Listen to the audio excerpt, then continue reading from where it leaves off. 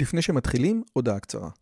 אם אתם אוהבים את הפודקאסט הזה, אתם כנראה אנשים ממש מיוחדים ומרתקים. אז אם בא לכם לפגוש עוד אנשים כמותכם, וגם אותי, וגם את רלי, אנחנו עושים מפגש עוקבים שלישי. ביום חמישי, בתאריך 9 למאי 24, בין השעות 7:30 ל-11:30, אנחנו הולכים לקיים מפגש עוקבים שלישי בבית שלי בנופים בשומרון. מה בתוכנית? מינגלין וכיבוד עם עוד עוקבים מרתקים כמוכם, הרצאה שלי, דיון לגבי הערוץ, ציור בסטודיו ובסוף קומזיץ ופיתות על הסאג'. הרשמה מראש היא חובה וניתן לעשות את זה בקישור שבתיאור הערוץ או לחפש את הלינק ביוטיוב. נשמח מאוד מאוד לראות אתכם. ועכשיו לשיחה. טוב, ערב טוב לכולם, תודה רבה לכל המצטרפים, שבת פרשת חיי שרה, ואנחנו אוחזים במורה נבוכים חלק א', פרק מ"ה, פרק מ"ד, פרק מ"ו. מה עוד רצינו להגיד? יש לנו גם דרישת שלום לתומר לוי, שהיה ביוטיוב האחרון, היה איזשהו דיון מאוד מעניין על קברות צדיקים, אם צריך ללכת, לא צריך ללכת. מי שרוצה מוזמן להסתכל בדיון בשיעור מספר 43, יהיה גם קישור בתיאור הסרטון. כמה דברים לפני שאנחנו מתחילים. אומרת הגמרא, 3 שאלו שלא כהוגן, 2 נהנו, 1 לא נהנה. אחד האנשים ששאל לא כהוגן היה אליעזר עבד אברהם, וזאת הפרשה שלנו. אחד הדברים המעניינים לגבי אליעזר עבד אברהם, זה מה שהרמב"ם אומר על הניחוש, כן? הרי לכאורה יש, מה בעצם עשה אליעזר? אליעזר מגיע לכנען, ולא יודע איזה אישה לבחור, כן? הוא לא יודע איזה אישה... לחרן. לא תיקח נכון, סליחה. אליעזר יודע את זה טוב. כן. הוא לא יודע איזה, אשריך, תודה רבה. ערב טוב, הוא לא יודע איזה אישה לבחור, ואז הוא אומר, והנערה אשר אומר אליה, אפשר להשקיני, ואומר שתה וגם גמליך אשקה, אז היא הנערה אשר הועדת לעבדך, כן? עכשיו, רש"י טוען שבעצם זאת מידת גמילות חסדים. אבל רש"י מביא מדרש אחד מתוך המון מדרשים, שרוב המדרשים לא רואים בנושא הזה מידת גמילות חסדים, אלא סתם ניחוש. זאת אומרת, משהו בסגנון של הנערה, אשר אני אגיד לה תבחרי מספר, והיא תגיד לי 352. ואתה הייתה יכולה להיות מישהי אחרת. זה הייתה יכולה להיות מישהי אחרת. הרעיון המרכזי הוא שהוא לא באמת, זה היה ניחוש סתם. ניחוש סתם, ואגב... יש לו גורליות. גורליות, כן, הוא לא ידע, הוא לא רצה. עכשיו, הרמב"ם... כן, estimation, כן. ואז השאלה אומרת, כל נחש שהוא כמו אליעזר, כן? זאת אומרת, הרעיון הוא שאני מנחש דברים לפי מטריקות, לפי סרגל, שלא קשור לעצם העניין. מה, אני הולך לבחור בחורה בגלל שהיא אמרה לי שתה וגם גמליך אשתה? זה לא רציני. אז אומרים שזה מידת החסד. יותר, אז כן, אז באמת אצל רש"י זה מידת החסד. אבל גם אם זה מידת החסד, זה איזשהו דוגמה, כן? אפשר לבוא ולראות דוגמאות אחרות. והרמב"ם אומר שאיסור לא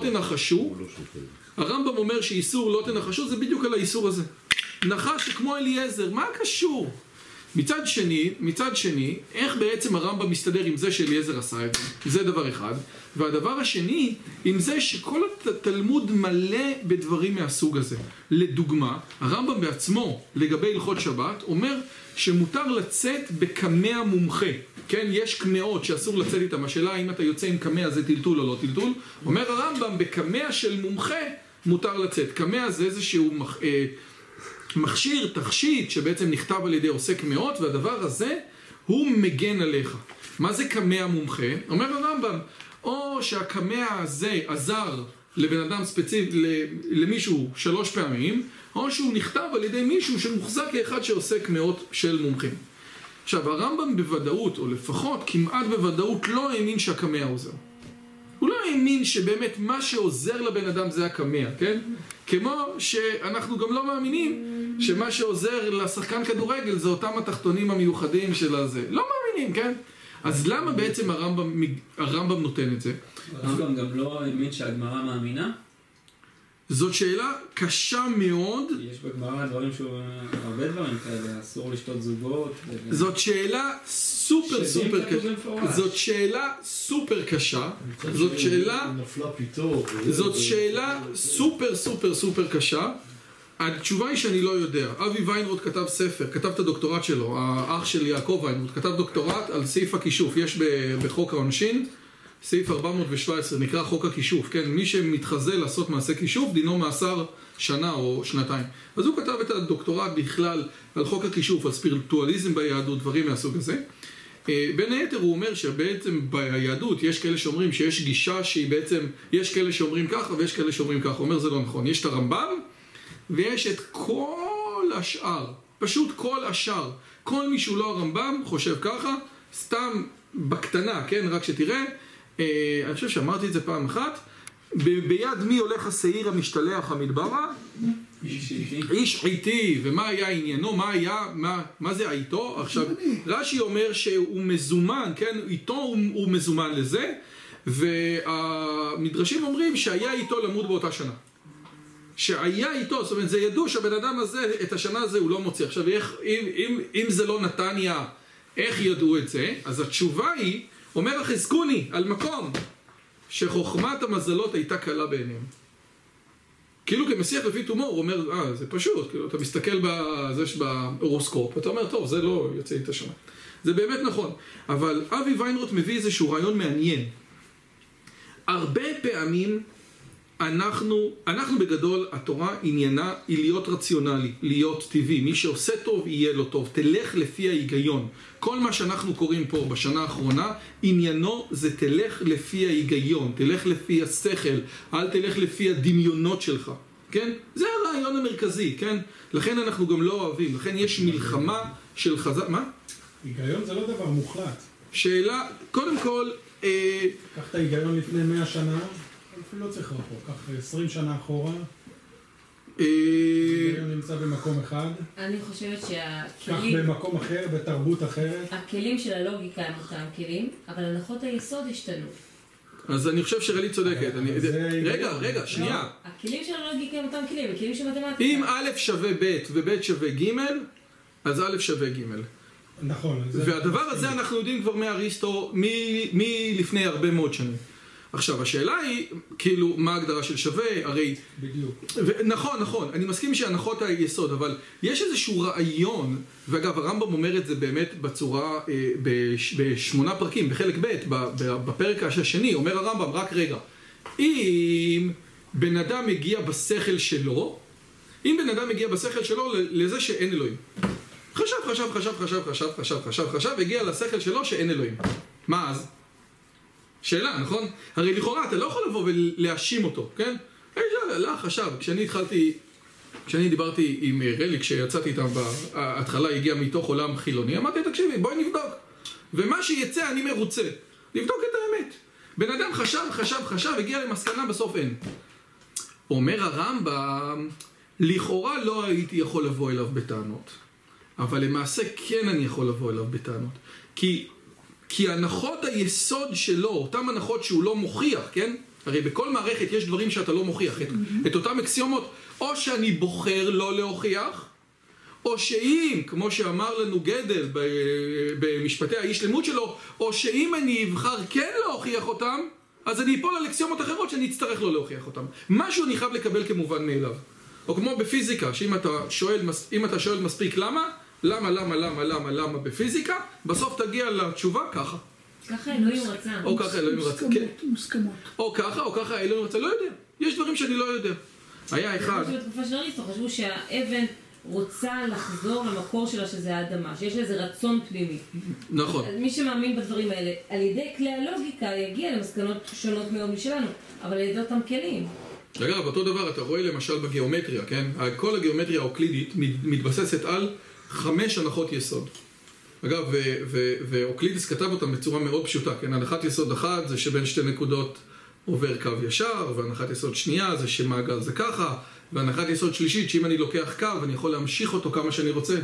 ויש הנחת יסוד חמישית שהיא ארוכה מאוד, מה שנקרא אקסיומת המקבילים. שאם שני ישרים הם כאלה שנחתכים על ידי ישר שלישי בצורה שהזווית ביניהם היא קטנה משתי זוויות שלמות או בקטנה מ-180, אם נמשיך את הישרים מספיק הם ייפגשו. שזה בגדול אקסיומה שאומרת, אקסיומות המקבילים לא ייפגשו. והרבה אנשים שאלו, הרי כל האקסיומות שלו, זה, אתה יודע, זה 4 מילים, 7 מילים, ופתאום יש, אתה יודע, איך? למה? ואוקלידס לא היה לו נעים מתוך הסיפור הזה, הוא הרגיש שהאקסיומה הזאת לא יושבת לו טוב, והוא ניסה להוכיח אותה מתוך 4 האקסיומות האחרות ולא הצליח. ובאמת כאשר פתחו או פירקו את אקסיומת המקבילים, אמרו אוקיי, בוא ננסה לפתח מתמטיקה שאין בה את אקסיומות המקבילים, פיתחו מתמטיקה חדשה לגמרי. בדיוק כמו שיש מתמטיקה, כן, שהיא לא על דף, אלא על עיגול, כן? אם יש דף, אז אם יש לי פה נקודה ופה נקודה, אז עובר רק קו אחד. אבל אם היקום שלי, אם המרחב שלי הוא עיגול, ויש פה נקודה ופה נקודה, אז עוברים אין סוף קווים ישרים בין שתי הנקודות, כן? אז הרעיון הזה הוא באמת נכון שיש הנחות יסוד. אבל נבחנים לטייס. יפה. עכשיו, לגבי הסיפור הזה של ההיגיון, שההיגיון לא תמיד אומר את מה שזה, קודם כל, אתה צודק מאוד.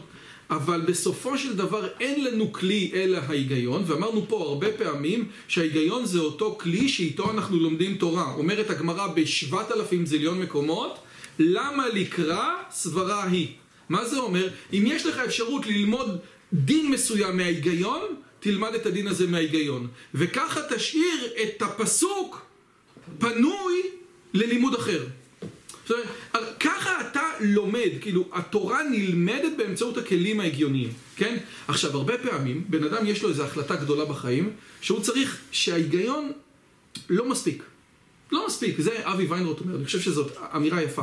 יש לו, אתה יודע, השאלה היא עם מי להתחתן, כן, בייחוד אצלנו היום, בדור שלנו, היא שאלה שאתה לא עושה טבלת אקסל. באמת, הרעיון הזה של הפחד הגדול הזה, של התחייבות לכל החיים, ומי יודע ומה יהיה, זה דבר שהוא קשה מאוד.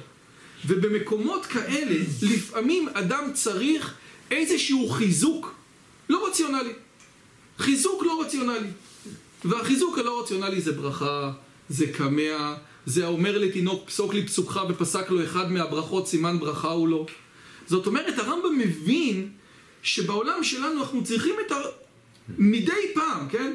אתה תעשה את כל הדברים שלך, אתה תעשה את כל ההשתדלות ואת כל ההיגיון. אבל מדי פעם תדע לך שאתה שיש אנשים שצריכים משהו מעבר לזה. אני גם לפני זה פחד, אז לפעמים יש קמע מומחה, יש את אליעזר שאומר, אוקיי, אני כבר לא יודע. כל הרעיונות האלה, למרות שהרמב"ם לכאורה התנגד עליהם, הוא הבין שהם חלק מתוך העולם. אני חושב שזה משהו מעניין, כן. ספציפי לגבי אליעזר, אולי זה היה הכרחי כדי לשכנע את לבן. תשמע, זה עשה רושם מאוד גדול על לבן. נכון. לבן עוד אמר, לא, גם הכסף, נכון. אבל גם העובדה שזה מאת השם. נכון, אבל זה רק ברטרוספקטיבה. זה רק ברטרוספקטיבה. אתה לא יודע מה זה רטרוספקטיבה. לא, הוא אמר את זה קודם, לפני שהוא ידע איזה לבן יש לו. אולי זה היה מכוון בשביל לבן. אבל אברהם לא אמר לו למקום מסוים תלך למשפחה מסוים. הוא הולך לארצי מולדתי ותמצא לבני משם. נכון, נכון. הוא לא אמר לו משהו ספציפי. הנקודה היא מה שרציתי להראות בתוך הסיפור הזה, שיש בתוך הרעיונות האלה של הרציונלי והאי-רציונלי, יש מקומות שגם הרמב"ם, הרציונל הגדול, אומר, חבר'ה תקשיבו, פה זה ככה, זה לא הולך. יותר מזה, יש עכשיו לפני שבוע, יצא המחברות של מר שושני. מר שושני היה חכם. אתה סיפרת לנו עליו פעם. כן, נכון, זה צריך לספר עליו הרבה. אבל מר שושני היה חכם גדול מאוד, והוא היה מורה של אלי ויזל ושלום רוזנברג ועמנואל לוינס ואנדרי נהר ועוד כמה אנשים רציניים והרב בודנהיימר. הקיצר, לפני משהו כמו 15 שנה באו לשלום רוזנברג, עשו איתו ראיון בעיתון על מר שושני, סיפור אמיתי. ועכשיו איך אני יודע שהוא אמיתי? כי הבן שלו אמר לי שהוא אמיתי. דיברתי עם הבן שלו אמר לי זה ככה היה. הקיצר, בסוף הראיון הוא אמר לו, תגיד לי, יש לך מחברות ששושני כתב? אז לרוזנברג היו מחברות בבית, שעכשיו הוא נתן אותם למוזיאון, ועכשיו היה לפני שבוע, היה את התערוכה של המחברות של שושני, שהיו בבית של רוזנברג שנים. איך לא היית שם? אני רציתי להביא את רוזנברג, הוא אמרו לי שהוא לא יכול. זה יצא בכרוך, זה יצא... זה היה מחברות, אני לא יודע איזה מחברות זה, אבל יש כל מיני תמונות יפות כאלה, באמת כתב מאוד מוזר, הקיצר מפה משם, ואז הכתב אומר לרוזנברג, אפשר לצלם? אפשר לצלם את המחברות בשביל הכתבה? אמר לו בבקשה. שם את המחברת על הסורק, לא עובד הסורק. שם את המחברת שאחר, שם מצא, לא יודע, עשה ריסט לסורק, לא עובד הסורק. אז רוזנברג, שהוא באמת הלך לפי הרמב"ם בכל החיים שלו, אמר לו, תקשיב, תכתוב פה שרוזנברג, הרציונליסט הגדול, כאן מאמין. אלוהים לא רוצה את זה, עזוב. עכשיו, מה זה לא רוצה? תגיד, מה אתה נורמלי? בסוף כן צילמו. כן, הסורק יודע, אבל יש נקודות בחיים של בן אדם שהוא אומר, אתה יודע מה? עזוב, לא שם, אוקיי? זה מה שרציתי להגיד לגבי הסיפור הזה. אנחנו אחזנו בפרק מ"ד ובפרק מ"ה לגבי הסוגיות האלה שכל עניינם היה המונחים עין והמונחים שמע, ראייה ושמיעה, ודיברנו על הפילוסופיה של הרב הנזיר. אבל היה פה איזשהו פסוק מעניין, אנחנו בעמוד 159, ובעמוד 159 בפסקה 3, שימו לב למה שכתוב. אך אם מצטרף אל העיניים לשון ראייה או חזייה, כמו, שימו לב למה דניאל אומר, הטה אלוהי אוזניך ושמע, פקח עיניך וראה. כן? זאת אומרת, אתה אומר, דניאל אומר לאלוהים, פקח עיניך וראה. שאלה מעניינת, מה זה אומר להגיד? מילא להגיד לבן אדם פקח עיניך וראה, אני מבין. אבל מה הפירוש להגיד לאלוהים, תפקח עיניך וראה? זאת השאלה. השאלה מובנת? אז עוד פעם. עכשיו, הרמב"ם אומר, משמעות הדבר כולו השגה שכלית ולא השגה חושית, כן? שהרי כל תחושה היא פעלות, אבל בסדר, אבל מה... זאת אומרת, הוא אומר, בקשה דניאל מהשם שישמע את תפילת העם ויראה את מצבו העגום. אבל אני חושב שיש פה פירוש שהוא יותר מעניין, שיותר מגיע לדעת הרמב"ם, ואולי גם עוזר לנו. כשאומרים לאלוהים, פקח עיניך וראה, הכוונה היא כמו אדם שמתפלל שיצליח לטפס במעלה ההר, ואמרנו את זה כמה פעמים, שיש שתי רמות, כן, של השגחה. אחד זה השגחה בדרך הטבע, ששם מי ששם יותר מים לשדה שלו, השדה יצמח יותר טוב, ואחד היא רמה מעליה, ששם מי שנותן צדקה ושומר שמיטה, השדה יצמח יותר טוב. ברמה של הטבע, זה לא קשור. השדה צומחת בגלל המים ובגלל ההשקיה ובגלל הדשן. אנו רוצים להעלות את עצמנו למדרגה שבה נהיה ברובד מציאות שבו חוקי הטבע הם השגחה גלויה. אוקיי? זאת אומרת, מה הם חוקי הטבע? כמו שחוקי הטבע, אנחנו מכירים אותם מתוך הפיזיקה, את כל מקסוול וכל הזה, יש מציאות שבה חוקי הטבע זה שמי שנותן אסר כדי שתתעשר. אוקיי?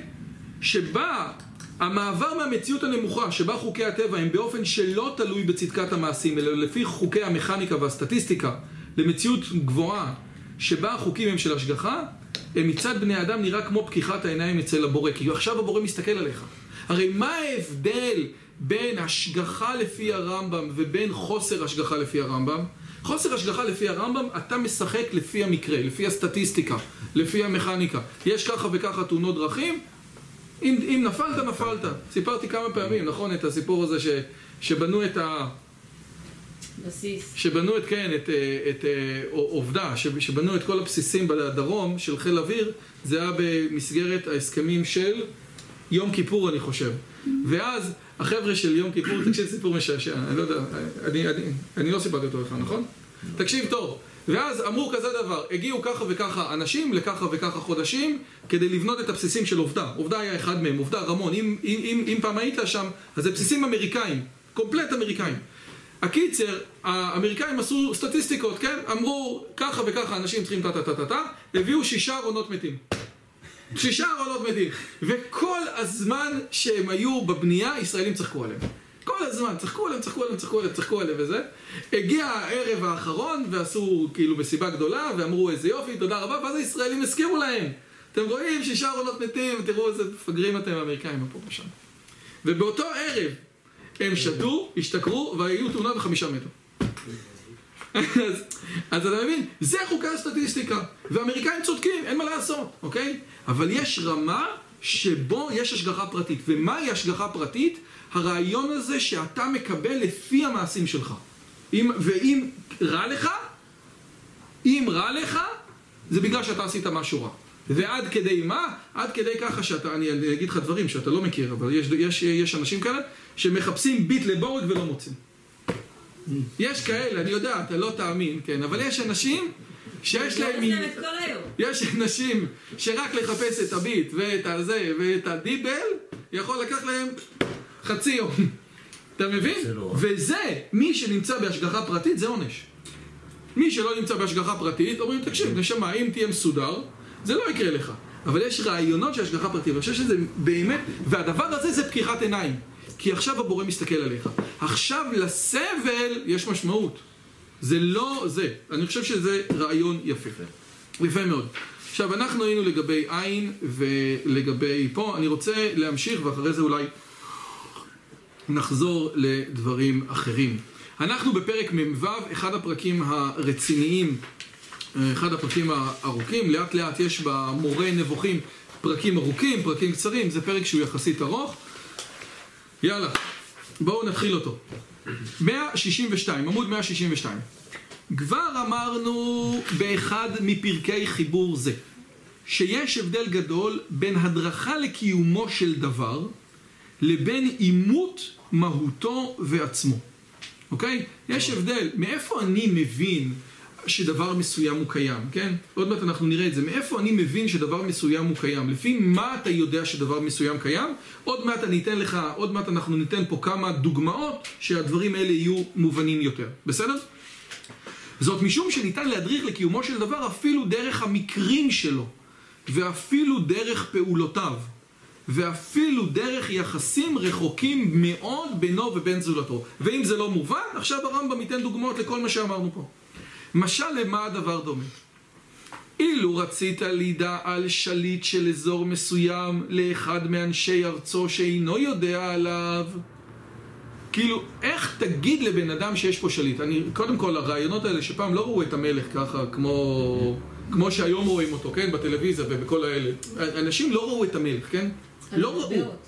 הם ראו, כן, כן, כן, אבל הם לא ראו. הוא לא עבר, אתה יודע, ביבי היה איפה הוא היה? היה בחוות יאיר. היה בחוות יאיר, נכון? אתה זוכר איך סגרו פה את הכבישים? ברבבה. כן, ברחבות יאיר, ברבבה. זה לא היה פעם, כן? לא ראית. לכן יש מצווה מאוד גדולה מאוד לראות מלך, כן? לראות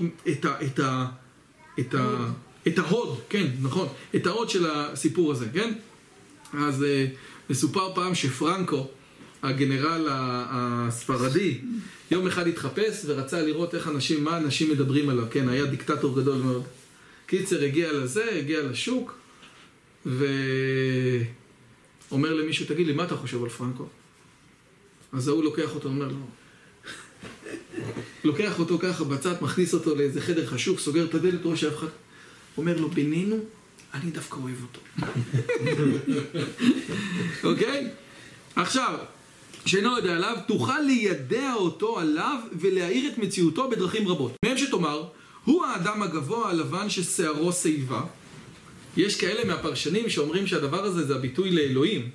איך אלוהים נראה לפי המדרשים על איך אלוהים נראה במעמד הר סיני בקריאת ים סוף, או איך אלוהים נראה לפי הנוצרים עם מחשימם, כן? בקפלה סיסטינה, בציורי הבריאה. האדם שצייר אותו כאן. כן. איש זקן, כן. איש זקן, כן. הרעיון של איש זקן. אפשר לבקר שלו, אני אגיד לך. נו. פעלה עלינו. הרבה יהודים מתו שם.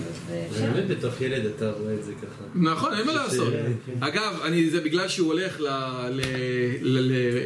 לרומא, כן?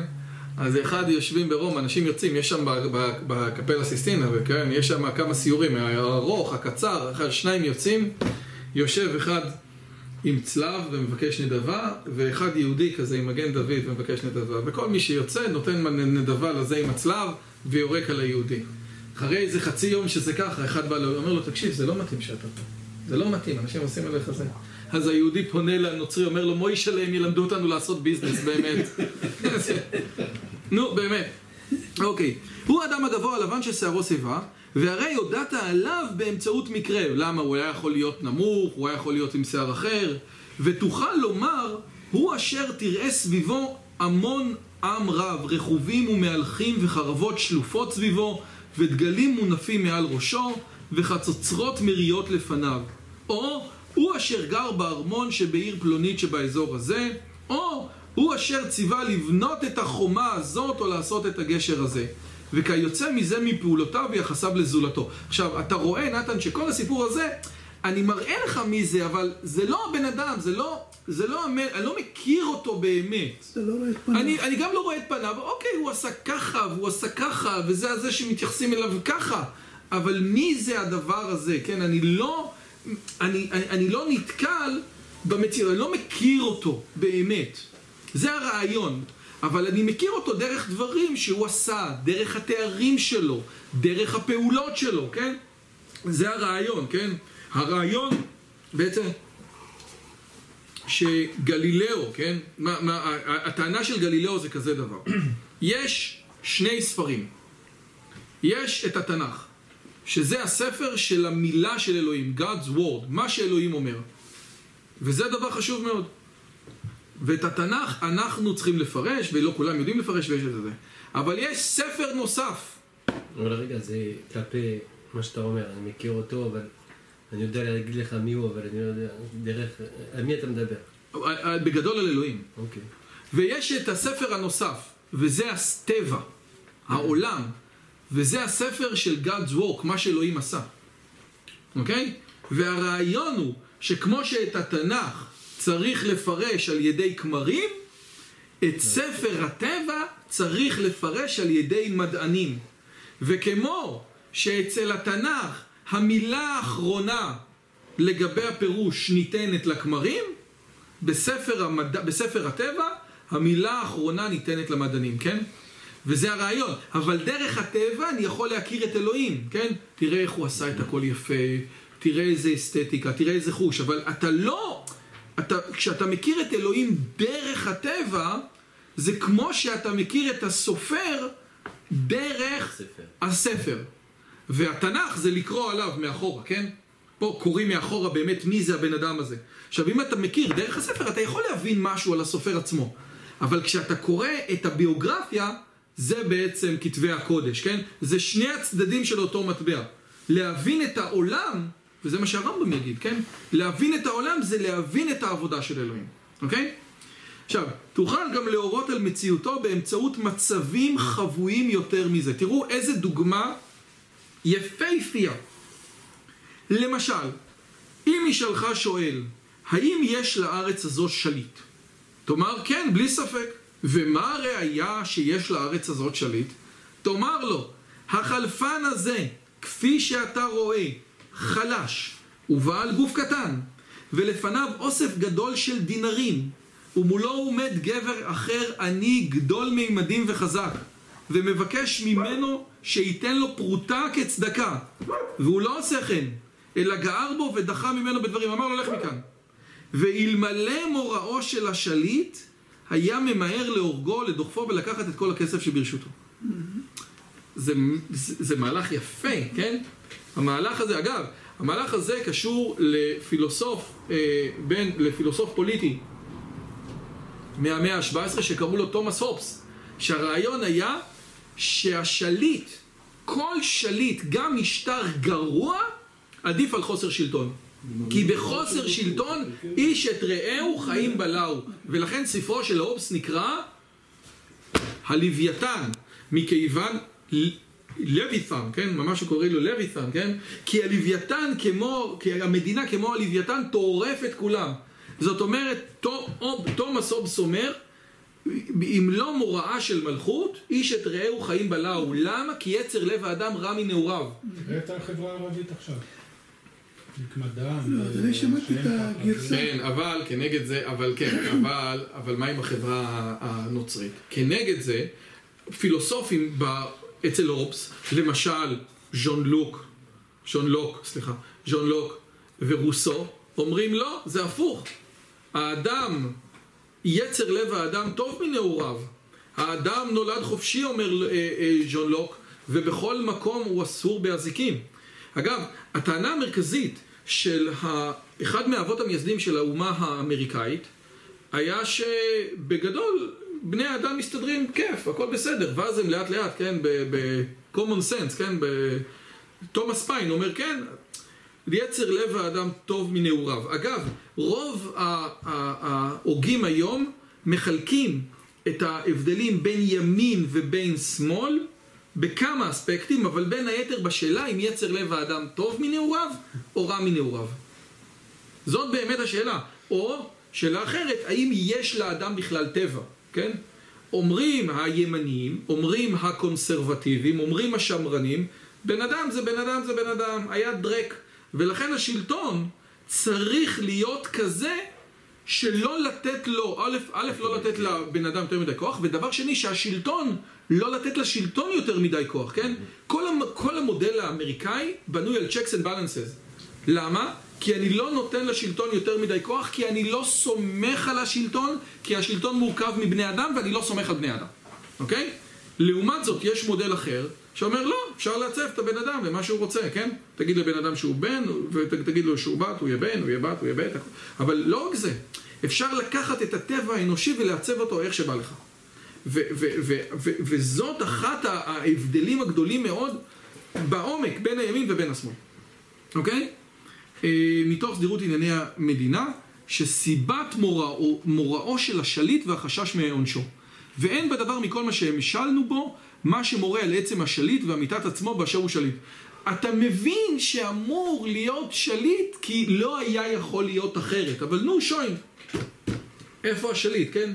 מזה שהבן אדם לא דוחף, מזה שאותו אני לא מפרק את החלפן הקטן הזה מכות, שאלה.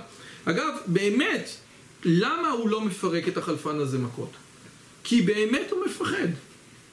באמת הוא מפחד. זאת השאלה. זה לאו דווקא עניין מוסרי, כן? הרי זה מה שניטשה יבוא ויגיד, כן? במאה ה-19. הוא יבוא ויגיד, אין עניין, המוסר המציאו אותו החלשים, כן? החזקים תמיד דפקו מכות לחלשים. החלשים לא יכלו, איך אומרים, להחזיר לחזקים. אז הם המציאו איזה רעיון כזה של מוסר. להגיד, תראה, אמנם אתה חזק ואני חלש, אבל אני בסדר ואתה לא. עכשיו, לך תאכל לו, כאילו, לך תוכיח שאין לך אחות, כן? אני בסדר. אני יותר טוב ממך. במה אתה יותר טוב ממני? במה אתה יותר טוב ממני? לפי מה? כן? זאת שאלה באמת, כן? מה המקור הזה שהבן אדם לא הורג אותו? יש לי זה. שאלו פעם בדואי, איך אתם שולחים את הבחורות הצעירות שלכם לשדה? הן לא מפחדות? אתם לא מפחדים שיקרה להם? ירצחו אותם או יגנבו אותם? הוא אומר, היא יודעת שמי שיפגע בה הוא לא ינקה. כאילו ינקמו בו אפילו אחרי 100 שנה יתפסו, ינקמו בו. זה מה שכאילו נותן לה את הכוח. כאילו... אבל השאלה, האם זה באמת קורה? זה באמת נכון. מה שיהודי עכשיו אמר על החברה הערבית. אתה יודע שהשליט נמצא, ואתה מפחד מהשליט מכוח איזשהו כוח שאתה לא מכיר, שלא רואה אותו בעיניים. האם אתה חושב שהיום החברה הערבית מפחדת מהשליט? הרי יש שם איזשהו גלגל כזה שהוא לא נגמר. אבל פה גם יש משהו, כאילו, קראתי בראש השנה, זה מאמר של הרב זקס על זה. זה אומר שאחד מהדברים שהיהדות הביאה לעולם, זה העניין שאפשר לקדוע יצר של נקמה וכעס ושנאה בדיבור, בהבנה שבאמת, הוא אומר, כאילו, עד היהדות נקמת דם, ככה זה היה, ואז זה מעגל אינסופי, תמיד יש רצח, כי זה לא נגמר, אין דרך ששני אנשים יכולים לשבת ולדבר, ובאמת להשלים עם זה שהיה משהו, גם אם הוא חמור ובאמת פגיעה בנפש, אבל אפשר לנקות את זה ולהתקדם הלאה. אז יש פה גם עניין תרבותי מעבר, אבל... מה זה בין היתר? זה המודל של עיר מקלט, שהוא כאילו... לא, הוא אומר, אפילו ברמה הכי פשוטה, שהתרבות והיהדות נתנה לזה מקום, שיש עניין של סליחה, ושהוא לא בא ואומר בניגוד לנצרות, בסדר, חטאת וזה, אלא הוא מתייחס לחטא, והוא רוצה לראות כאילו יש את התהליך של חזרה בתשובה, והנקודה שהיית בה ויכולת זאת אומרת, לבצע את אותו חטא, אבל לא עשית, אז זה בעצם התהליך המלא. לעומת איזושהי מערכת שהיא כל הזמן מזינה את עצמה, נקמת דם זה הדרך הכי פשוטה. זה משהו שהוא לעולם לא ייפסק. קודם כל, שיהיו דברים לעילוי נשמתו של הרב זקס, מעניין להגיד שלגבי עיר מקלט, רוצח במזיד לא גולה לעיר מקלט. נכון. רוצח במזיד זה... יש מקומות שאנחנו... עוד פעם, אני לא יודע איך זה מסתדר עם התיאוריה, כן? אגב, רוצח בשוגג, אגב, בכלל, השאלה היא מה זה עיר מקלט, כן? רוצח בשוגג, אם זה אונס ממש, הוא לא גולה, הוא פטור. הוא בכלל לא גולה. רוצח במזיד, אם הוא גולה לעיר מקלט, מוצאים אותו והורגים אותו. רוצח במזיד. נכון. מי גולה לעיר מקלט? בטעות. לא, באונס... זה אשר לא צדק. זה כאילו... לא צדק, נכון. מה שנקרא... היה לי שכן, יש שיר כזה, נכון? היה לי שכן נורא והיום, שלא רצה לחיות איתי בשלום, כשחטבתי עצים בא מסכן, ושם את הראש מתחת לגרזן. זה בעצם איזשהו רמה של אתה לא אונס, אתה לא שוגג ממש, ואתה לא מזיד, אתה בין לבין. זאת אומרת, אתה... היית צריך להיזהר, אבל היית צריך להיזהר. היית צריך יותר מזה. כי אם זה באמת היה בלי כוונה וזה אונס...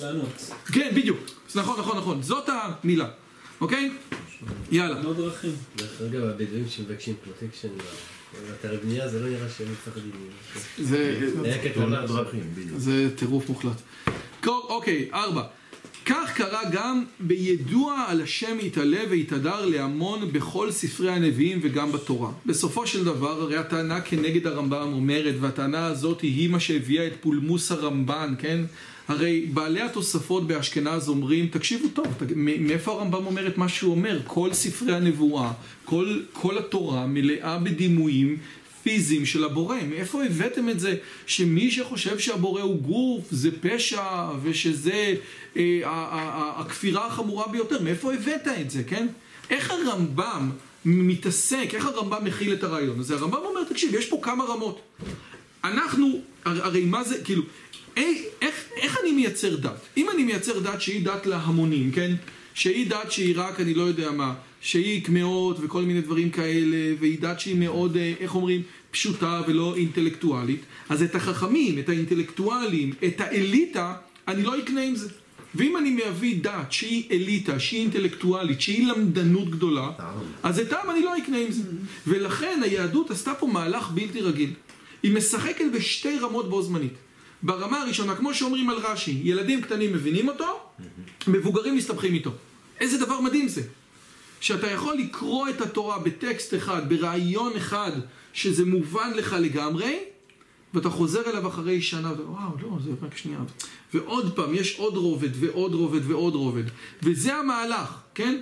המהלך הזה שהמון העם מצד אחד, שאני נותן להם איזשהו משהו אינטואיטיבי לבוא, להחזיק, להבין, ואת הצולה, כן, את אחד מ10,000, אחד מרבבה, שהספר הזה כתוב בשבילו, איך אני מדבר אליו. שימו לב. כאשר הביא ההכרח להדריך את הכל לכך שהוא יתעלה מצוי, ושיש לו את כל השלמויות. כמו שנתן אמר, כשאתה ילד אין לך דרך אלא לדמיין את אלוהים ככה. אין לך דרך, מה תדמיין? נכון? מה אנחנו אומרים במופעי טלפתיה, כן? אתה אומר לבן אדם, תקשיב, למה אני אומר לך לחשוב על קלף? כי לחשוב על מחשבה מופשטת זה קשה, על מה תחשוב? איך חושבים על אמנסיפציה? חוץ מלחשוב על המילה. אבל לחשוב על קלף, יש לך 8 טלטן שחור, זה פשוט, כן?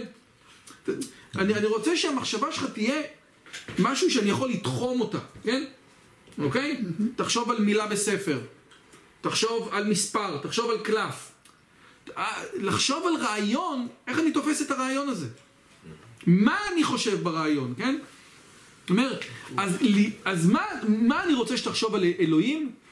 שהוא קיים, למרות שזה לא נכון שהוא קיים, זאת אומרת, עכשיו, עוד פעם, אבל יותר נכון להגיד שהוא קיים מאשר שהוא לא קיים. למרות ששניהם לא נכונים, כמו שהרמב"ם יגיד, כן? שהוא מצוי, כן? ושיש לו את כל השלמויות. כלומר, שאין הוא רק מצוי כמו שהארץ מצויה והשמיים מצויים, אלא הוא מצוי, חי, יודע, יכול, עושה ושאר מה שראוי להאמין באשר למציאותו. ואנחנו עוד נברך את זה. אבל מה... אני לא מבין מה זה לתאר מציאות שהיא יותר מהארץ ומהשמיים. מה זה דבר הזה? הרי אני לא מכיר מציאות. אז אנחנו בפילוסופיה היום אומרים שיש מציאות שהיא קונטינגנטית, ויש מציאות שהיא הכרחית. מה זה קונטינגנטית? שזה סתם מילה מפוצצת. זה אפשרי המציאות, כן? אוקיי? אני עכשיו מדליק את האור, כן? האם אני עכשיו מדליק את המתק, כן? האם אני יכול...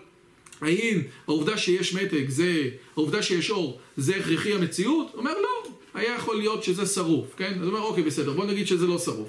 הוא אומר, רגע, זה יכול להיות זה? הוא אומר, גם אם אני מדליק את האור, יכול להיות שלא יהיה אור, כי יש הפסקת חשמל, כן? אבל בוא נגיד שאין הפסקת חשמל, ואין שרוף וזה. לא הייתי יכול לדמיין מצב שחוקי הטבע היו שונים, שהאלקטרונים היו הולכים משמאל לימין ולא מימין לשמאל. הייתי יכול לדמיין מצב שהתופעה האקזוטרמית בפלורסנט לא הייתה קיימת. הייתי יכול לדמיין מצב. זאת אומרת, כל המציאות שלנו היא אפשרית. ושתדע לך שאלוהים לא יכול היה להיות משהו שונה. זה מאוד קשה לתפוס את זה. אנחנו לא חושבים במונחים כאלה בדרך כלל, אבל תבין שאלוהים זה איזשהו סלע בקיום שלך, שהוא הדבר היחידי האמיתי. איך עושים את זה? איך עושים את זה להמונם?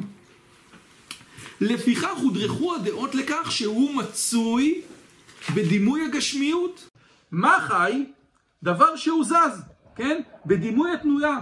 כי אצל להמון העם אין דבר שמציאותו שרירה וקיימת, ואין בספק אלא הגוף. ופה כתבתי גם בלי בהערות שהכנתי את השיעור, שהמטריאליזם עובד עד היום. הרי בסופו של דבר, אתמול בדיוק, שבוע שעבר נתתי הרצאה בסדמתק, כן? ואז שאלתי אנשים, אמרתי, יש שאלה, כן? האם האדם זה קוף משוכלל, או שיש בו משהו מעבר? אז כולם אמרו, היו שם 30 אנשים בסדמתק, כולם אמרו זה קוף משוכלל. עכשיו, אתה לא חושב שזה קוף משוכלל. אתה לא מתנהג ככה. אתה רואה שיש הבדל. כן? איך זה יכול להיות? אנשים היום, עד היום, יש להם את הרעיון הזה של מטריאליזם. שאני רק דבר שהוא פיזיקלי, שאני יכול למדוד אותו, אני יכול להתייחס אליו. שום דבר אחר. היה פילוסוף במאה ה-20, קראו לו ויטגנשטיין. אמר משפט, כתב כמה ספרים, כתב 2 ספרים בכל החיים שלו, אחד יצא אפילו אחרי שהוא מת. הספר הראשון נקרא טרקטטוס לוגי פילוסופי, ובסופו של הספר הוא כותב, מה שאי אפשר לדבר עליו, צריך לשתוק לגביו. עכשיו, זו שאלה מיוחדת. אז השאלה היא, מה זה אי אפשר לדבר עליו? דברים שהם לא בתוך העולם הפיזי, דברים שהם לא, אי אפשר לתפוס במילים, כן? אבל מה שוויטגנשטיין רצה להגיד בעצם, שהדברים האלה הם הדברים החשובים באמת בחיים. יש עולם רוחני, יש עולם של שירים, המדע מביא לנו אמת על העולם, אבל הדת מביאה לנו אמת אחרת, והאומנות מביאה לנו אמת אחרת, והמוזיקה מביאה לנו אמת אחרת, כן? מישהו פעם שמע את בטהובן מנגן יצירה. אז הוא שאל אותו, למה אתה מתכוון ביצירה? מה המשמעות של היצירה? הוא אומר לו, אני אגיד לך, וניגן את אותו דבר שוב. כי אם המשמעות של היצירה הייתה באה לידי ביטוי במילים, לא הייתי צריך את היצירה. יש משהו שהיצירה נותנת לי במוזיקה, שהוא מעבר למילים. אני לא יודע אם מעבר זה מילה טובה, אבל הוא לא מילים. כן? זה עולם אחר. כן? אוקיי? ואין ספק. ולדידם כל מה שאינו גוף. אבל נמצא הוא בגוף, הוא מצוי, אבל מציאותו פחותה יותר מן הגוף. משום שהוא נזקק במציאותו לגוף. ואילו מה שאינו גוף ואינו נמצא בגוף, אינו מצוי כלל לתפיסתו הראשונית של האדם, ובפרט בדמיון. וזה דבר שהוא מאוד משמעותי. שתדע לך, בן אדם, מה שהוא לא גשמי, לא יכול להכיל. אגב, אחד הדברים שהיום, עד היום אנחנו שואלים את עצמנו בתוך השאלות, האם המדע יכול להתעסק בנושאים כאלה בכלל? המדע יכול להתעסק בדברים שהם לא גשמיים? אז אנשים אומרים, רק שנייה, אבל זה לא מדעי. נו, שוין, אז זה לא מדעי. אז מה? אז מה אם זה לא מדעי? אבל הרגש שאני חווה הוא אמיתי. כן. תחושות שקורות במוח, תהליכים שקורים במוח, זה נחשב למציאות או לא למציאות? שאלה טובה. זה מה שדיברת על מוזיקה. זה בעיקר עובד על תהליכים מוחיים. שיותר לך תחושת הנאה. נכון, אבל השאלה היא... היצירה. כן. תקשר לבטא את זה במילים, אין לנו מספיק מילים. אבל יש מעבר, יש מה שנקרא... אז תהליכים מוחיים שהם בסופו של דבר הם פיזיים. כן, אבל הנקודה היא שיש מקומות בתוך העולם הזה, כן, של כמו ציור, כן? אתה מצייר ציור על קנבס, כן? אז אתה שם פה צבע, ופה צבע, ופה צבע, ופה צבע, ופה צבע. ובאיזשהו שלב אתה מקבל פנים. עכשיו, ברמה מסוימת, אין בקנבס אלא הצבע. זה מה שיש שם. זאת אומרת, הפנים זה לא משהו אחר. אבל ברמה מסוימת, הפנים זה משהו אחר. זה emerges, כן? זה יוצא עד כדי כך שאתה רואה פנים ולא רואה צבע. אתה כבר לא רואה צבע. יש כאילו איזשהו... יש פה איזו ממשות שמה היא? מאיפה היא הגיעה? הרי אין לנו בקנבס אלא הצבע. אבל הצבע זה יצר ממשות. אגב, יש כאלה שאומרים, כן, מי שרוצה לתת דוגמה לרעיון של emerges, כן? קחו למשל את התכונה רטוב. קח מולקולת H2O, מים. זה רטוב? זה לא רטוב. אי אפשר להגיד שמולקולה זה רטוב, כן? קח המון מולקולות, פתאום נוצרת תכונה שלא הייתה בכל אחת מה... אז איפה הרטוב? בכל מולקולה יש קצת רטוב? לא, זה לא קשור. יש תכונה שנוצרת. יש אגב כאלה שרוצים לראות בתודעה קונספט כזה, כן? יותר, יש המון ניורונים, באיזשהו מקום נוצרת תודעה. איך זה קורה? איך וייסנישט. אוקיי? בדומה לכך, המון העם אינם תופסים מעניין החיים, אלא את התנועה.